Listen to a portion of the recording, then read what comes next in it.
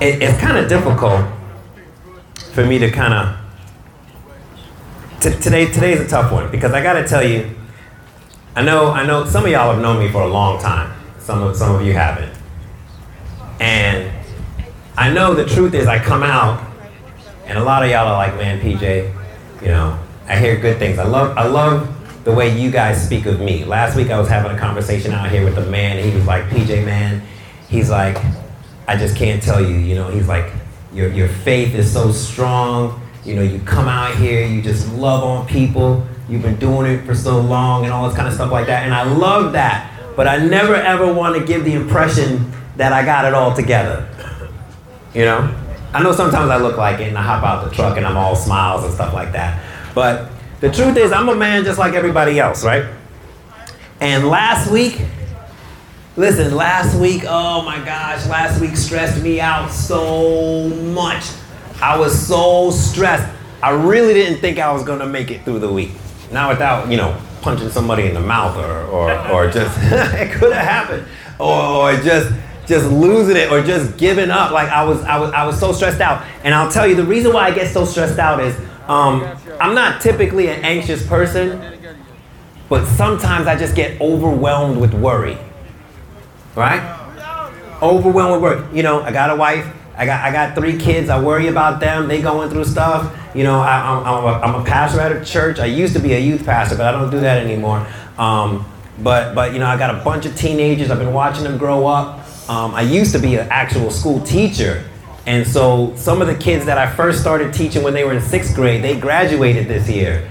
And so now they're like, yeah. So some of them are just like, oh, you know, Mr. Charles, you know, we graduated. And now they're all stressed out because they're thinking about their future and they're thinking about stuff. And then they got me stressed out, worried about them. And they're going to be having kids soon and all kinds of stuff like that. And then I think about you guys out here and so many of you who I know, and I know your stories. And listen, when I tell you that I'm praying for you, I ain't making that up, you know.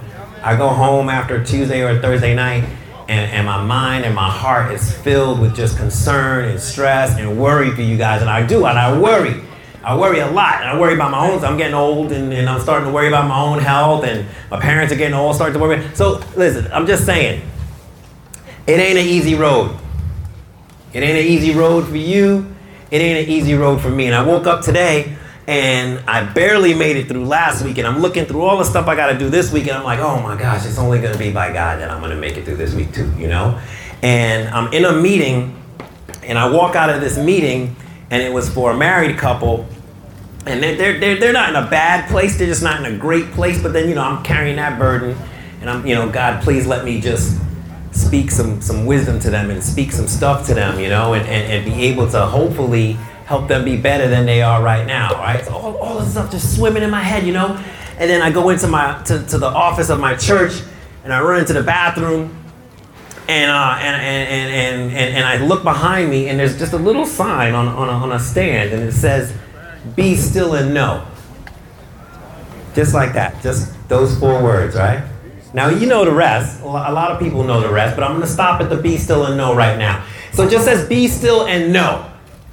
And I turn around and I go,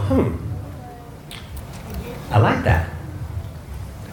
So I had an agenda for the day, but I walked out and I said, you know what? I'm not gonna race out of the office and go do.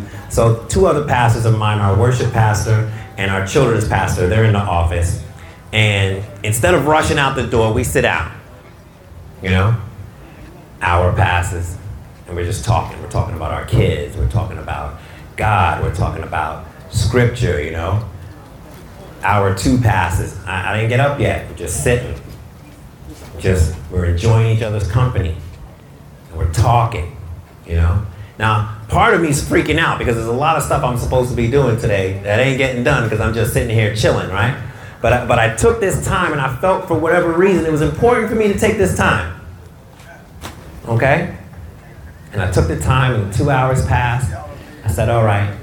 So now I gotta go. I gotta go to Winter Garden. I texted Nasika and I said, Nasika, I don't even know if I'm gonna make it out here tonight because there's traffic all over the place, and it seems like every single force that's gonna try to make me late is gonna make me late. There's trailers driving slow. There's traffic accidents. There's cops on the road, so I can't speed. And I'm just like, oh God, you know what? All right, maybe I should just stay home. You know? But I make it home, and I make it home, and I'm getting ready to come out, drop my kid off. I'm getting ready to hop in the truck, and I get a notification, and I look at my email, and this is what I want to talk to you guys about this email. I just read it, not even 30 minutes ago, right? So it's an email, and it's a response to an email that I sent out. So those of you who go up and down the trail, y'all know we got a food truck that circulates on Sundays, right? And maybe you don't know that, but we do have, Straight Street does have a big yellow and black food truck filled with lunch bags, hopefully 250 of them, and we got a team. And they circle the bowl, they come down through Powerhouse, and they circle, and they got a track. They go around by Lake Dot, and they come around, and they give out all 250 lunch bags. But it ain't easy getting that truck filled with lunch bags, right? Because we got to ask for volunteers to make those lunch bags. And so when I talk about worry, that's one of my worries. Are we going to have enough sandwiches for Sunday, man? We're going to get this truck filled up. We're going to get the water. We're going to get it on ice. But we got it. We got the 250. And so Sunday, the truck was full. And Sunday night, I get a text from the team, and they're like, Peach, it was a beautiful Sunday. Everybody that was hungry, they got to eat. Those that wanted more, they got more. There was enough. It was a good Sunday. So I got on Monday, and I sent a little email out and sent it out to the volunteers that signed up to make those lunches. And I said, listen, y'all don't know. Here's the thing about volunteers. When people come out here and they get to interact with y'all and they get to see y'all and they get to see why I love y'all so much and why we do what we do, then it's easy for them to come back. But you got people over in different places, different families. You got kids working on community service hours, and parents are making them make these sandwiches, and they don't even know who they're making them for, right? And it's hard to get that going week after week after week. So I sent this email out. Gotta say thank you, because it was a good Sunday, even though I wasn't part of it. It was a Sunday, it happened, it was good. So I send the email out. Right before I got ready to get here, I got a response from a woman, right? And she's a woman that goes to our church. And she said, PJ, I don't know if you noticed, but I signed myself up and I signed 3 other families up. And she goes, and I signed these families up because their kids got out of school and the parents want their kids to be in an activity and they want them to do something and they need community service. But these 3 families, they don't know Jesus. They don't know church. They don't know anything about what they were doing. I just told them to come over here and make lunch bags for the homeless. They'd never seen a homeless, but they don't know anything about this mission just out here. But these 3 families, they went over to this woman's house. They made altogether now 100 lunch bags, right? And got the truck loaded up. She says, I sent the email to those 3 families because I wanted them to know how grateful you are for what they did, and they don't even know you. They don't know nothing about Straight Street. And she said, and the response was so good. These kids can't wait to do it again. And she said this, she says, it's my prayer that maybe one day these families are gonna come out and they're gonna get to meet some of the people that they make these lunch bags for. And that their kids are gonna start to, in their parents' words, you know, stop being so selfish. Start understanding what it's like to serve people and to help people. And I sat and I said, you know something? Yes. Yes, because at the end of the day, the thing I worry about the most as a humble follower of Jesus, hey, listen, as a sinner kneeling at the cross, the thing I worry about the most is whether people are going to know Jesus and whether the things I do can help contribute to people getting closer to Jesus. That's what I worry about the most. We come out here and we feed y'all, but y'all need to know that's not my main motivation. I'd rather pray with you all day long. I'd rather pray for you all day long. I'd rather talk about Jesus things. I'd rather talk about scripture with you. Because at the end of the day, as a Christian, as a follower of Christ, that's what I'm called to do. That's my purpose in life. And so when I read an email like that, I say, yes. Maybe not today. Maybe not tomorrow for them kids, but someday. And then I go back to those 4 words. Be still and know. Right? The rest of that verse comes out of Psalm 46, verse 10. It says, be still and know that I am God, because he will be exalted throughout the nations. He will be exalted throughout the world. People will come to know him. Now the Christian Standard Version says, it doesn't say be still. You know what it says? It says, stop fighting and know that I am God. Ooh, that changes the meaning a little bit, doesn't it?